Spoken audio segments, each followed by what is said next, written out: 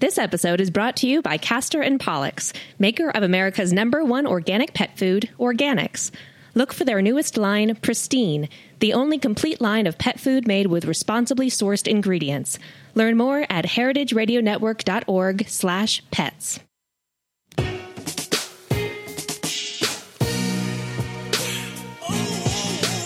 Thank you for listening to Heritage Radio Network.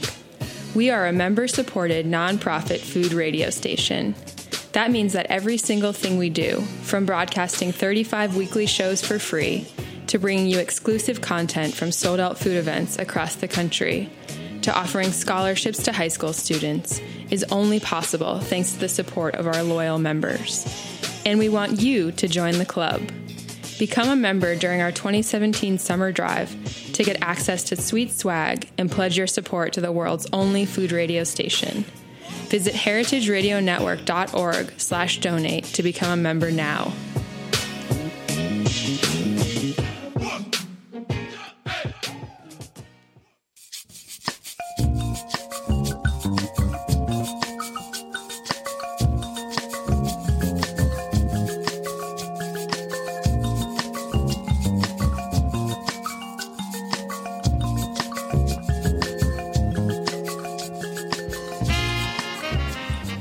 Good evening and welcome to Foment About It on heritageradionetwork.org. I'm Mary Izette. I'm Chris Kuzmi. And I'm Rachel Jacobs. And we're your co-hosts through this weekly journey of all things fermented. Archived on Stitcher, iTunes, and right here on heritageradionetwork.org. Not .com. Definitely not .com. Oh, thanks, Dave. We get in trouble if we say .com ever. Even though there was... Who's that character? .com? Never mind. Okay. So, had a great weekend this weekend. I was at Belgium Comes to Cooperstown. Thank you to Omegang for all of your hospitality as usual. Every year is an amazing year, even better than the last. And this year especially, once again, just reiterated how much of an amazing industry kind of reunion thing happens in the campsites. It was so great to see old friends and share and delight in beautiful, beautiful beverages that they're making. And the creativity, the inspiration from this community is insane. And I just appreciate and love all of my campsite fellow people, all the people serving, and I'm glad to be alive. I kind of tripped over. Mary's laughing because, yes, I almost died, but I'm okay. I was not there, thankfully. Life is good. Life is good. I tripped. Don't run at campsites because you might trip over the tent stakes and then fall onto another tent stake, and that's bad stuff. Luckily, he did not fall on the tent stake. Right, but I did pass out while laughing about it. I got completely winded, started laughing, got rid of the rest of the air that I had, passed out for 6 seconds, and gave everybody a scare. I have to laugh, including myself. That video, since he came home yesterday and told me the story, now, obviously he's fine, so... except for some bruised ribs. Yes, but that video has been playing in my head since you told me yesterday, and I have to chortle to myself every time because imagining Chris Kuzme tripping over a tent line. It was a 4-foot belly flop onto the ground. It was really fun. Hey, look, hey, all right. Hey. So, and it was all because he's greeting an old friend of ours. Yes. This is like a typical there. Bad things happen when you... I was thinking about what my tombstone would have been. It would have been like, here lies Chris Kuzmi, 1977 to 2017. He died laughing, never made it to slander. Anyway. Oh, hey. But anyway, coming from that's great. Last week, also earlier in the week, the New York State beer competition, the Excelsior Cup, was put on by the New York State Brewers Association. First year ever. I think they had a little over 700 entries. And our friends at Threes won the Excelsior Cup for best beer in New York State for their Pilsner, the Vliet. Which is freaking the Vliet. Yes. So congratulations to all the winners. Yeah. And we had several New York City winners, including Strong Rope, Big Alice, Rockaway, and the LIC Beer Project.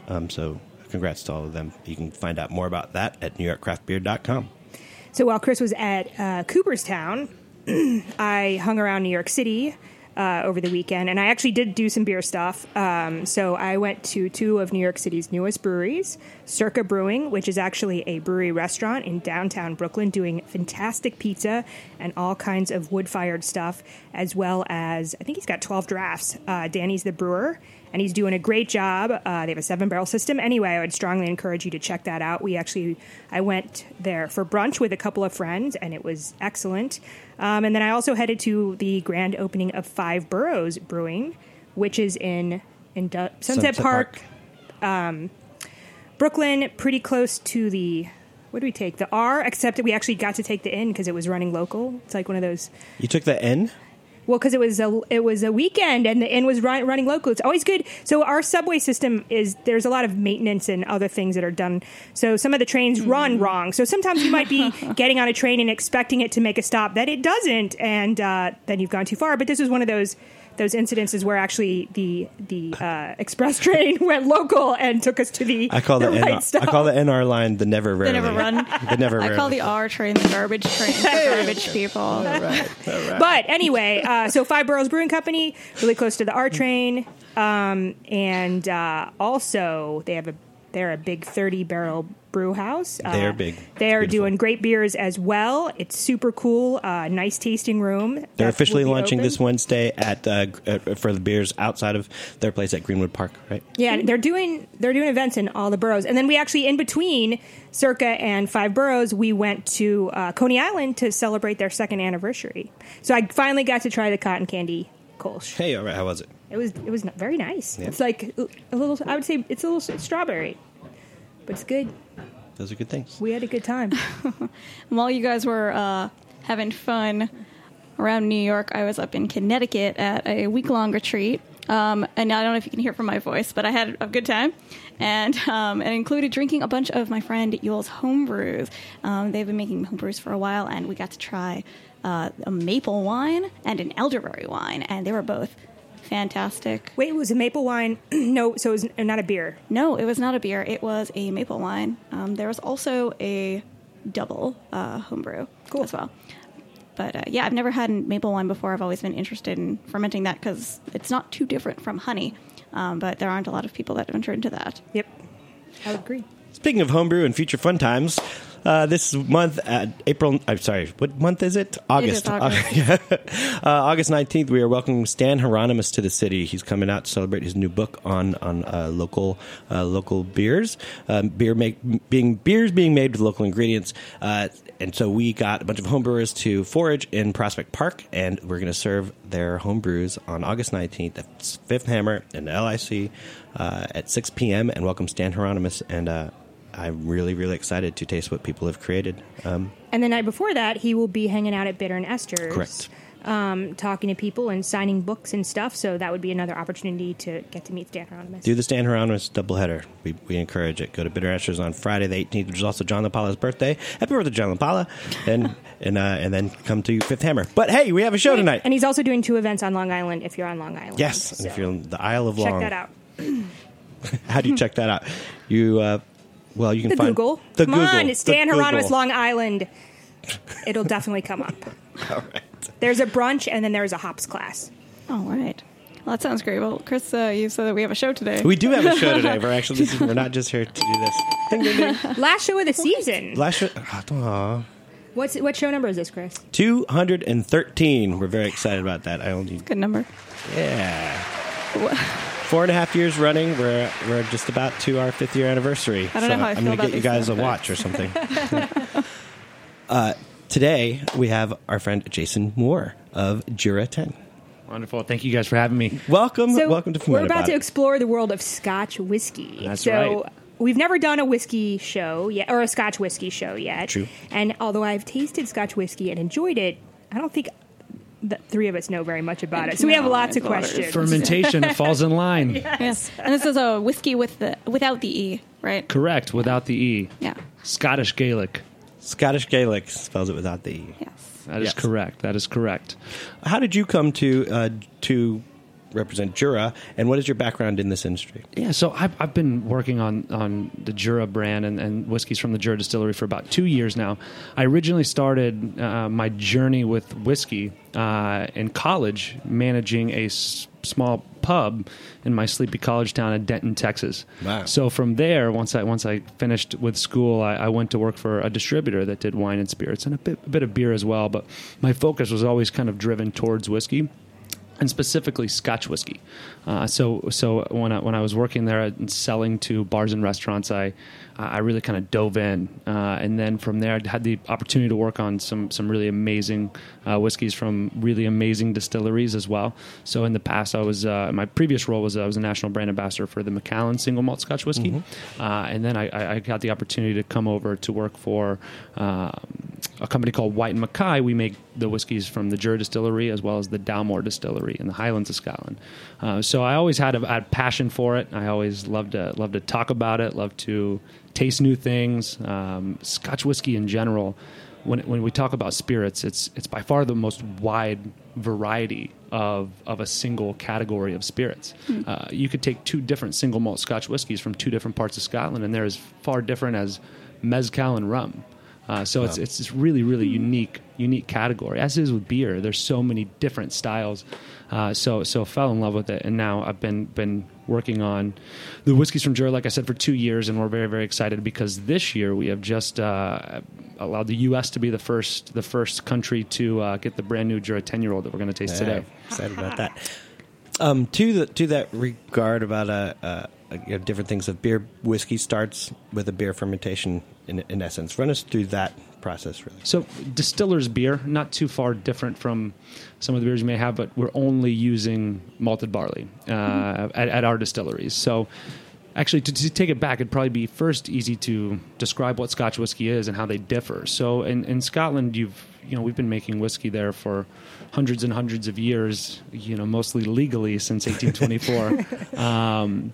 But there's multiple different types of whiskey made in Scotland from different grains. So you have an organization called the SWA that regulates Scotch production. And they kind of make the defining definitions of what Scotch is and what it can and can't be. So in Scotland, you've got a couple different types. You've got single malt Scotch, all made from 100% malted barley. You've got single grain Scotch, all made from wheat and rye in most cases. So those are your two starting points. And when you say wheat and rye, it's never a blend of. No. It could, so singles not meaning just one type of grain. Singles meaning one distillery. Okay.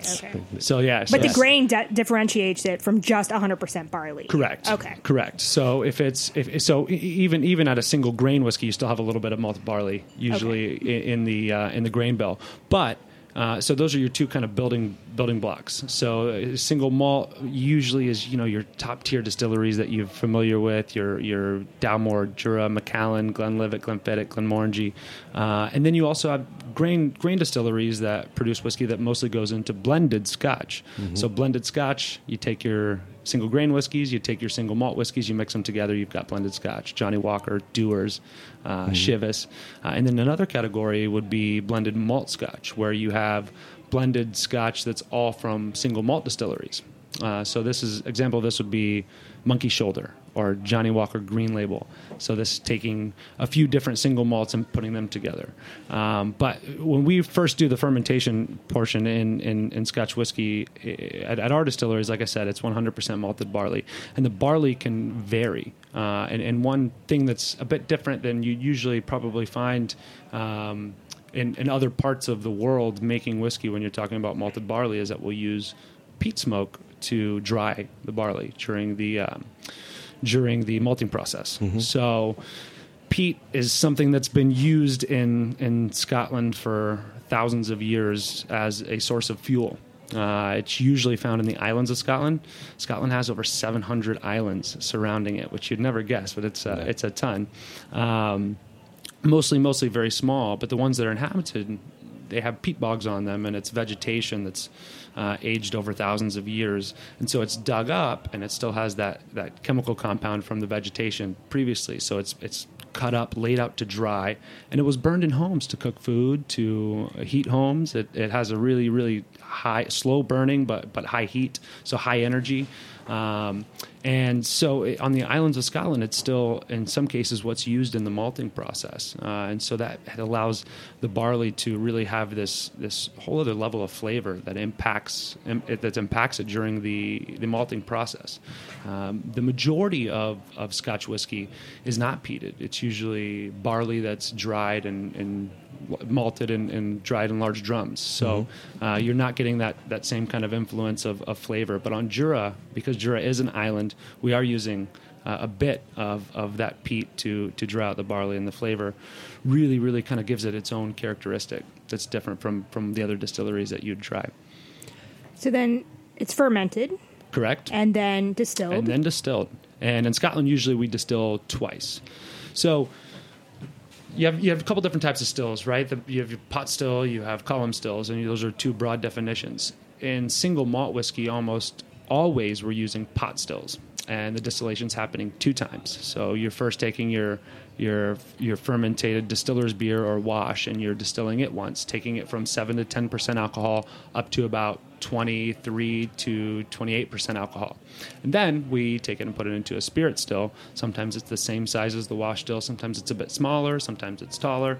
Sizes vary, and it plays a big part into the final product. But then it's distilled up to about 71%, 68 to 71%. And then from there, it's taken, a little water's added, and we put it into a cask to age, which is the biggest and most important impact on the flavor of brown spirits in general, but specifically for Scotch whiskey, because of the climate, we're able to age things for so long that it really gives it unique characteristics. We say about 60 to 70% of the flavor comes from the maturation process. Wait, and you said because of the climate, you're allowed to? You're able to age things longer. So you lose less whiskey to evaporation. Less angel share. Less angel share. Correct. That makes total sense. So, in Kentucky, for example, you may be losing 6 to 10% year over year out of the barrel. In Scotland, you're looking closer to about 2 to 3%. So, and that's because it's cool and humid. It's cool, and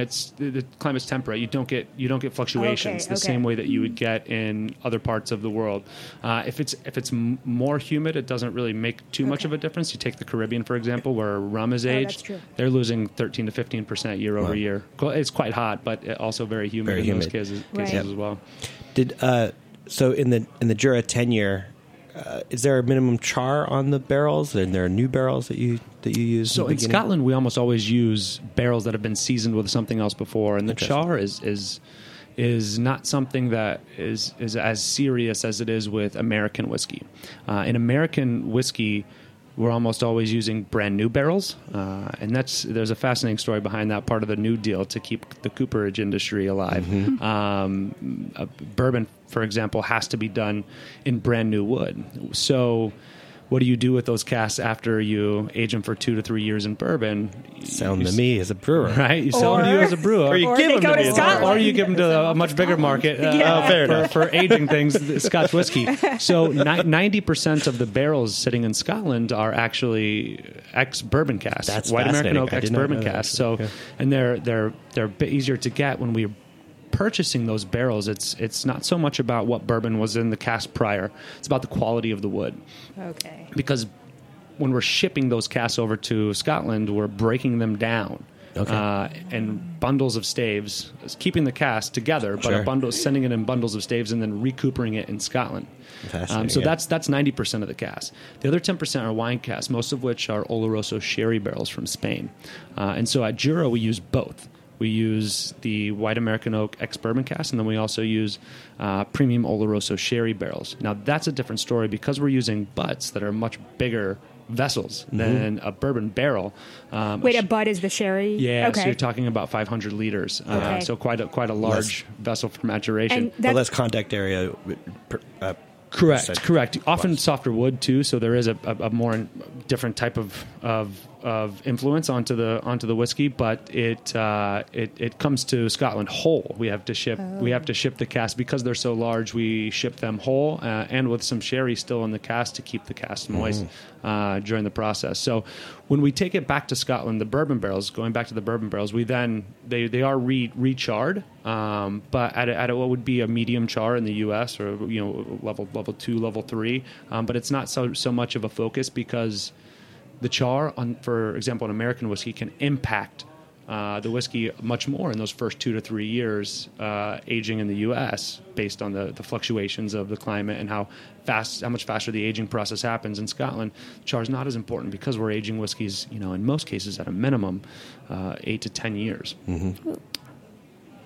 With that, we're going to take a really quick break. Thanks for listening to Wait, go I'm ahead, also Mary. going to You do say, it. so we Say are it. sitting here with glasses of Scotch whiskey in front of us. So if you are in a place listening to this podcast in a place, now is the time to pause. Pour yourself. Or if you're listening to it live, pour yourself a glass of Scotch whiskey, because we are going to talk about how to taste at the second half of the show. Fantastic. Ask for Jura or Dalmore. Yes. Foment about it.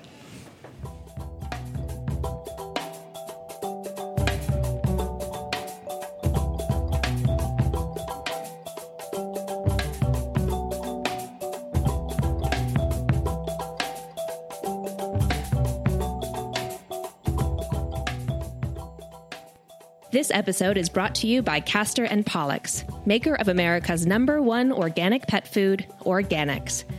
You put a lot of care and thought into what you eat. After all, you're a food radio listener. That thoughtfulness goes hand in paw with how you feed your pets. Purposeful pet food doesn't happen by accident. Castor and Pollux scours the earth to carefully select the best organic and responsibly sourced ingredients. New Pristine from Castor and Pollux is the only complete line of pet food made with ingredients that are responsibly raised, caught, or grown. Feed your dog or cat the new standard, like grass-fed beef, wild-caught fish, and vegetables grown without synthetic fertilizers or chemical pesticides. Pristine from Castor and Pollux. Purposeful pet food. Learn more at heritageradionetwork.org/pets.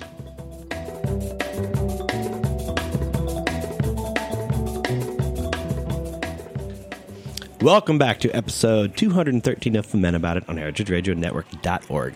We are sitting in the studio with Jason Moore of Jura Single Malt Scotch Whiskey, who is about to talk us through tasting whiskey, but we're going to follow up a little bit on our earlier convo about the aging process, where you used bourbon barrels and used sherry barrels. So are those the only two types of barrels that are allowed, or No, you'll find some distilleries experimenting with other casks. For example, at the Dalmore Distillery, we have a whiskey that's aged in. It's in fact probably the only whiskey in the world that's aged in 6 different types of barrels. Okay. Our master distiller is using bourbon, Oloroso sherry. He's using Madeira drums, Marsala, port pipes, as well as Cabernet Sauvignon barriques from Bordeaux.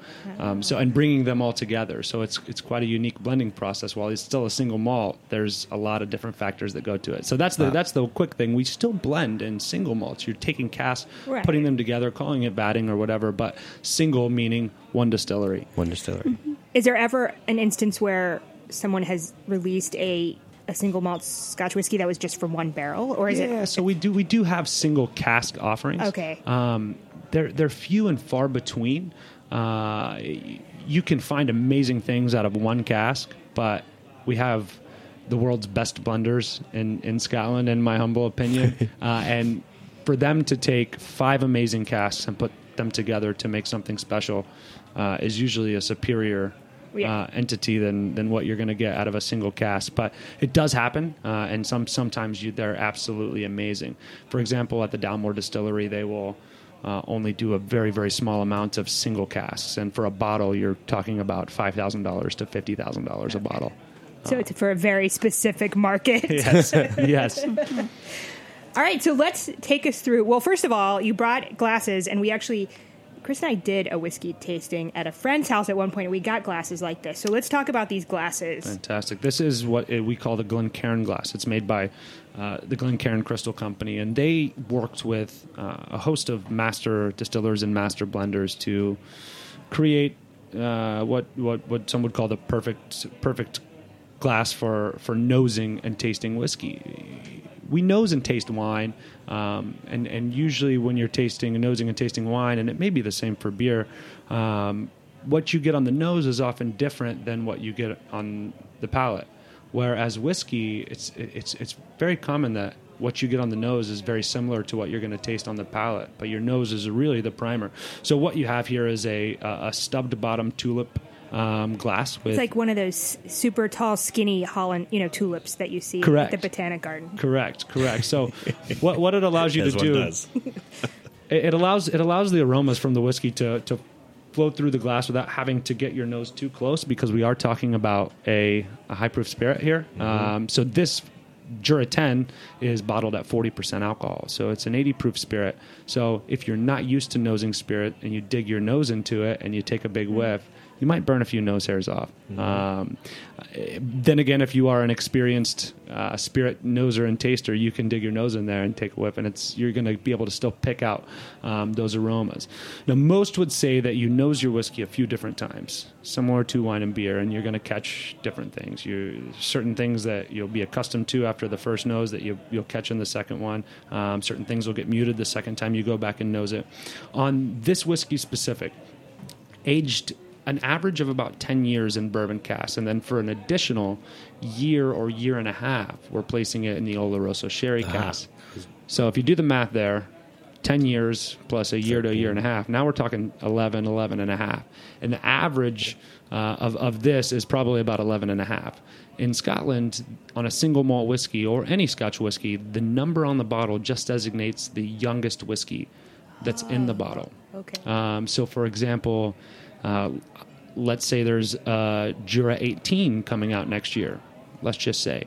The little birdie told me there might be. That's just hypothetically speaking. Now, there's a very good chance that bottle will have whiskey that's 20, 21 years in it as well. So it just designates the youngest. So this is 10 years in white American oak ex-bourbon barrels. It's going to give it nice vanilla, nice citrus notes, and then it's additional year to year and a half in Oloroso sherry cask. It's going to give it more of those dark fruit notes, chocolate notes, dried dark fruit, raisin quality. Mm-hmm. But the new make spirit is split distilled, and this is quite unique to Jura because in most cases you're using peated barley or you're using unpeated barley. At Jura, we're doing both. About 10% of the barley used at the distillery is peated. So the way we do that is 1 month out of the year we distill whiskey made from peated barley. So when the blending process happens for Jura 10-year-old, roughly about 10% of it still has that peated barley, and the rest is unpeated barley, which really gives it to a traditional house style of Jura where they didn't do always peated. It's just when you had it, when it was available, you would use it. And so what you have here is just a hint of that smokiness. So on the nose, for me, when I first nose Jura, I get kind of bright vanilla, bright banana fruits from the bourbon cask. Second time I go into it, it's more of a chocolate caramel, but a salted chocolate caramel. So another thing you're thinking about is all of these casks sitting for 10, 11 years are sitting right next to the ocean on this tiny island in an open-air warehouse. Mm-hmm. So that salt in the air is influencing the sleeping whiskey, and so it has this salinity, this brininess to it as well. So this salted caramel note with a hint of kind of campfire smoke on there as well.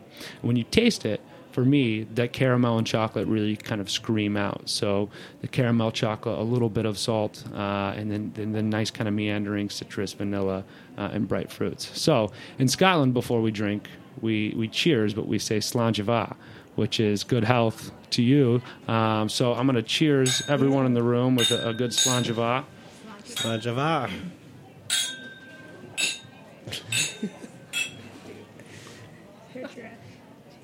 Oh. Uh-oh. Duran finished his before. Sláinte. Wonderful. So we're tasting this straight out of the bottle at 40% as it's intended. There's a few different theories to tasting whiskey. Some might say a small amount on your palate, hold it there for a bit, let it sit above, below. Some might say take a bigger sip, depending on how comfortable your palate is to a high-proof spirit. What happens the longer you keep it on your palate, you salivate, right? Your mouth waters, and that dilutes the whiskey down with your own natural flavors that aren't going to impact the flavor of the whiskey. So once you do swallow the whiskey and you breathe, those flavors are really going to kind of show off. And in this case, on the back end, some of the smoke starts to show through once you breathe, the longer you hold it on your palate.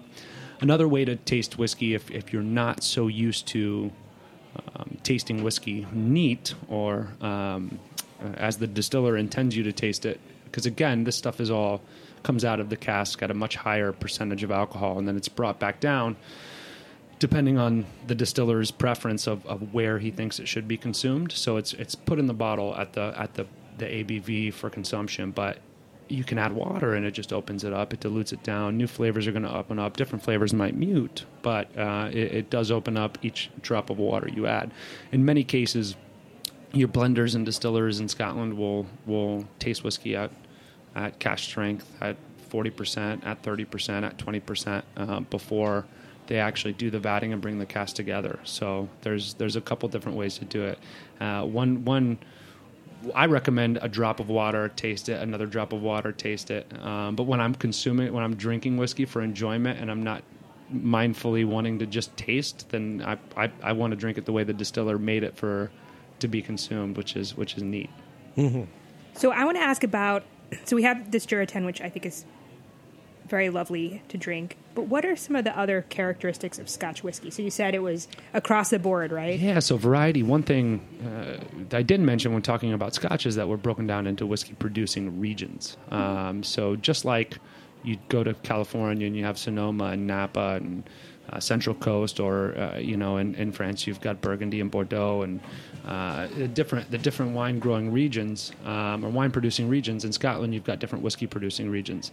Each has their own kind of broad style, but then definitely different nuances distillery by distillery in there. So you got the lowlands first, which is where you find Glasgow and Edinburgh. It's where most Scots live, and it's also where the majority of the barley that's used to produce Scotch whiskey is grown. Mm-hmm. There's not too many distilleries there making malt whiskey. There's a good amount of grain distilleries there, but the malt whiskeys that are made there are usually very light in style. And I would guess not so much no saltiness because they're not not next to the coast, ocean right? in most cases, and also not peated in most cases. Because again, even in the early days, distillers in the mainland had access to a lot of trees and wood and other things to use to dry barley other than using the only fuel source that they had, which was peat, usually designated towards the islands. But so lowlands, you've got distilleries like Glenkinchie, Auchentoshan, very light styled single malt whiskeys. Then you go right above that to the Highlands, which is the largest whiskey producing region by size. In the Highland regions, you've got a small area called the Spey Valley or Speyside, and this is a very, very small area that's condensed with about half of the distilleries in Scotland. Wow! Mm-hmm. So if you're taking a trip to see distilleries, you can see a lot of them in one stop. The distilleries that you know from Speyside or that you would see regularly on a bar would be your Glenfiddich, your Glenlivet, Balvenie, Macallan. And these whiskeys usually are finessed whiskeys that are also light in style, but fruit forward, sweet, not peated. And again, there's always outliers in there where Macallan is actually a more big kind of bold-bodied whiskey that fits more in line with what you'd find in other Highland distilleries. So you've got the Highlands that also has about 30 distilleries, and it all range, but usually a more full-bodied style. Often you find smaller stills. Or different shapes and sizes of stills to make a whiskey that's more viscous and creamy. So usually big, rich whiskeys. And then you go to the islands, and there's one island that has its own designation called Islay. So on Islay, there's 8 distilleries, and this is where some of the most dense peat is found, and all of the distilleries on Islay use peat in varying levels, but your major ones use as much as they possibly can, right. And they burn the peat as long as they possibly can. And so they're the whiskeys that if we poured one now, they would smell it 3 blocks away. But those are amazing distilleries, unique in their own right. But if you take a whiskey from, let's say, Laphroaig, which is known to be one of the most peated whiskeys, and you compare that with something like Auchentoshan from the lowlands that's distilled 3 times in a pot still and very light and not peated, you're talking vodka and a heavy mezcal. Right. They're so different. So all very different. Now, I said there's a lot of islands in Scotland, so there's 7 other whiskey-producing islands in Scotland. Islay is a bit of a metropolis, if you will. There's 3,000 people there. It's about the size of Manhattan, but 3,000 people. We call that a metropolis because you have to go to Islay to actually get to Jura. There's really not regular access from the mainland. So between Islay and the mainland is the Isle of Jura. And it's one of the most amazing places in Scotland and in the world that I've had the chance to travel to, because to get there, like I said, you go through Islay and you take a ferry that runs a handful of times a day. And once you get there, you are picked up, or if you're lucky enough to be in a car that's going across the ferry with you, and you get to the one road, the only road on the island. So one single road that takes you around the Isle of Jura, and as you're driving about 25 minutes before you even see a home, you're much more likely to see a deer than a person because there's over 5,000 red deer. Wow. 200 people, 5,000 deer. So Jura actually, if you look in old Gaelic is derived from the word that meant deer. Deer Island, if you will, but it's this majestic place. George Orwell actually spent the last part of his life on the Isle of Jura. That's where he finished 1984. Oh, is it? I also read that he called it the most ungettable place. Ungettable place. Ungettable. Okay. Yeah, ungettable. Nobody could find him. But that's every just way. it, right? It is absolutely like leaving civilization as you know it and going to this tiny island with one road, one store, one pub. Where the locals congregate, there's a small hotel and there's the distillery, and there's one shop. So if you need to get deodorant, you better be nice to the person working the shop because it's your only shot. The kids, there's a school for high school for I think the 10 high schoolers, and the younger kids have to actually take a ferry to actually get school in Islay. Wow. But it is the most remote, if you will, distilling community and the smallest distilling community in Scotland. The distillery drives the island, and it drives the economy of the island, and it drives the style of the whiskey that it's made that's made there. And it's amazing for a whiskey that's sold all over the world. These 190 to 200 people, this is their lifeblood. It's quite amazing the way they've done it and the people there. How old is the company? So the distillery's been around since 1810, and there's probably whiskey being made at the site of the distillery previous, because before 1810 there was over 100 illicit distilleries on the Isle of Jura. This is during its the island's heyday when there was over 1,000 people that lived there, but whiskey was mostly illicitly made in your home, as a lot of you do with beer now. You do it legally though, but back then you were making spirits in your home, and using it for your own purposes or selling it and trying to evade taxes if you could. But the distillery officially was built in 1810, and again we were making a whiskey that was aged in whatever barrels you could get your hands on, and also we use peated barley when we could get it, and unpeated barley when we couldn't. And so that's the style now. That we're taking it back to the original kind of house style of the island. So 1810 started making whiskey. Around the early 1900s, right, getting into wartime, the distillery closed down. The population was absolutely decimated on the island, and the landowners of the island didn't see fit to keep the distillery up and running. Most of the men were off fighting the war, so the distillery closed down and wasn't reopened until 1963. So at a time of being mothballed, but then it was reopened, and it was reopened making whiskey in a style that was more geared towards what people wanted versus what you could actually get your hands on and make at the time. And so the first thing that came out then was what we previously had in the U.S. was a 10-year-old called Origins, which was the first whiskey made at the new distillery that was different in style from what you just had because it was not peated at all, and only aged in white American oak ex-bourbon barrels. So very, very light, very fruit-forward, very much like a Lowland or a Speyside whiskey.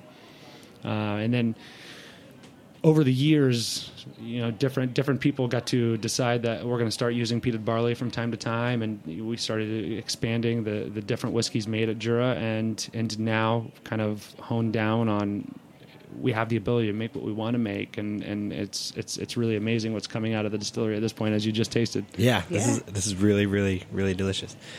So,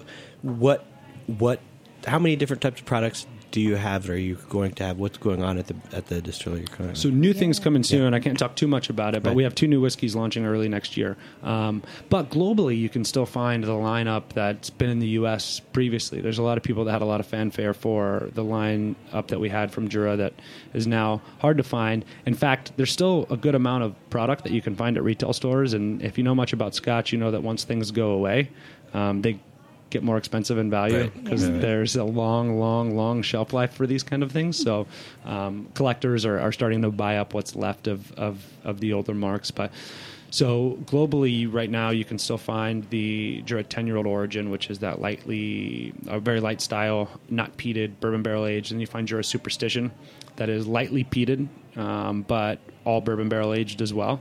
There's also a Jura 16-year-old that we call Druid's Own. It is the favorite on the island, and it is a 16-year-old that is sherry finished, not peated. And then there's Prophecy, that is heavily peated. There's a little vial of it there. You can open that one up and smell it. How much more smoky that it is than what we just tasted. But that was the heavily peated version of Jura. So those, when you see them in the store, they're still out and about. But moving forward, next year we've got 2 new whiskeys coming out that are more aligned with the style that you find in the 10-year-old. Just a little bit older in some cases, a little bit different, unique aging styles, different unique types of wood that we're going to be using. So awesome. Exciting things coming out. Jura is really about this island that kind of goes by the beat of its own drum. It's in a world of its own. So experimenting with things and pushing boundaries is quite the norm there. And so the new stuff coming out is quite excited. It's a bit different than what you'd find normally on your Scotch whiskey shelf. Cool. That's awesome. Quick question: why do you think that Speyside was such an attraction for distillers to open? Or such a concentration? I mean, for us in the brewery world, it's like Portland and San Diego kind of thing, but I can't explain why. Where would you want to live? Right? I guess. Portland and San Diego are absolutely beautiful, Yeah. as is the Spey Valley. So it's a very tranquil area. The rest of the Highlands, for example, are very, very rugged. It's mountainous. There's not, and in 1824, there wasn't many trade routes to many places in the Highlands of Scotland outside of Speyside. So you had easy access to get your whiskey down to the grocers. Right. The guys like Andrew Usher, or one you might have heard of, Johnny Walker, who were blending these whiskeys together and selling them as their own.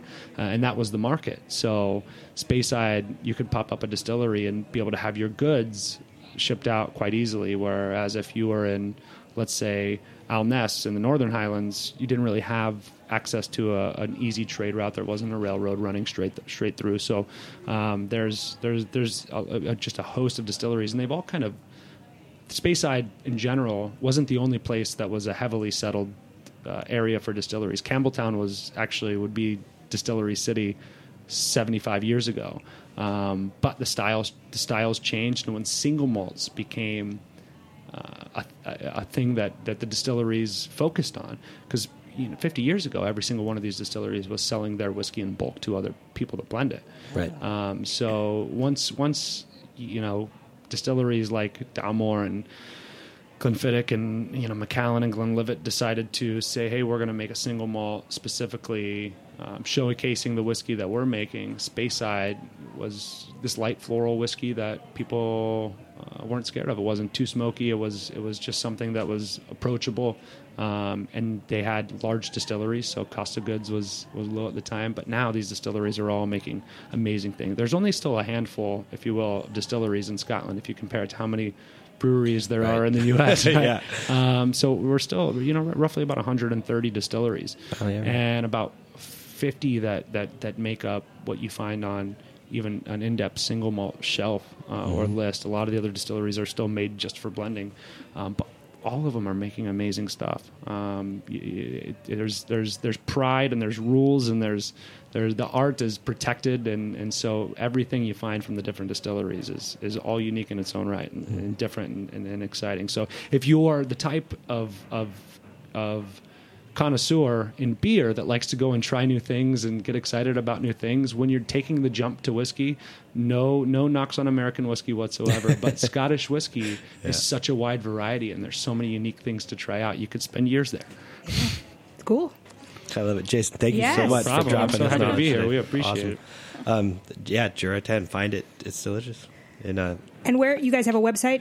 Yes, so and social media handles too. So you can find a good amount of stuff out at Jura US. Again, because we have different things in different parts of the world, you're going to look for Jura Whiskey US. I'm sorry, so at Jura Whiskey US, and then JuraWhiskeyUS.com as well. Without the E. Without the E. Yes. Correct. All right, Jason Moore.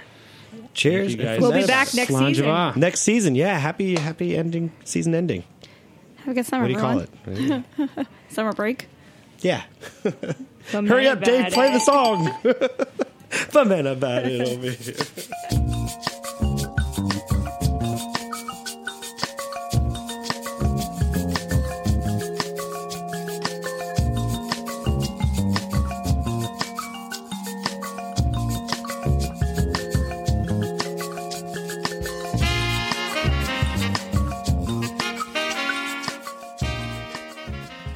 Thanks for listening to Heritage Radio Network, food radio supported by you. For our freshest content and to hear about exclusive events, subscribe to our newsletter. Enter your email at the bottom of our website, heritageradionetwork.org. Connect with us on Facebook, Instagram, and Twitter at heritage_radio. Heritage Radio Network is a nonprofit organization driving conversations to make the world a better, fairer, more delicious place. And we couldn't do it without support from listeners like you. Want to be a part of the food world's most innovative community? Rate the shows you like, tell your friends, and please join our community by becoming a member. Just click on the beating heart at the top right of our homepage. Thanks for listening.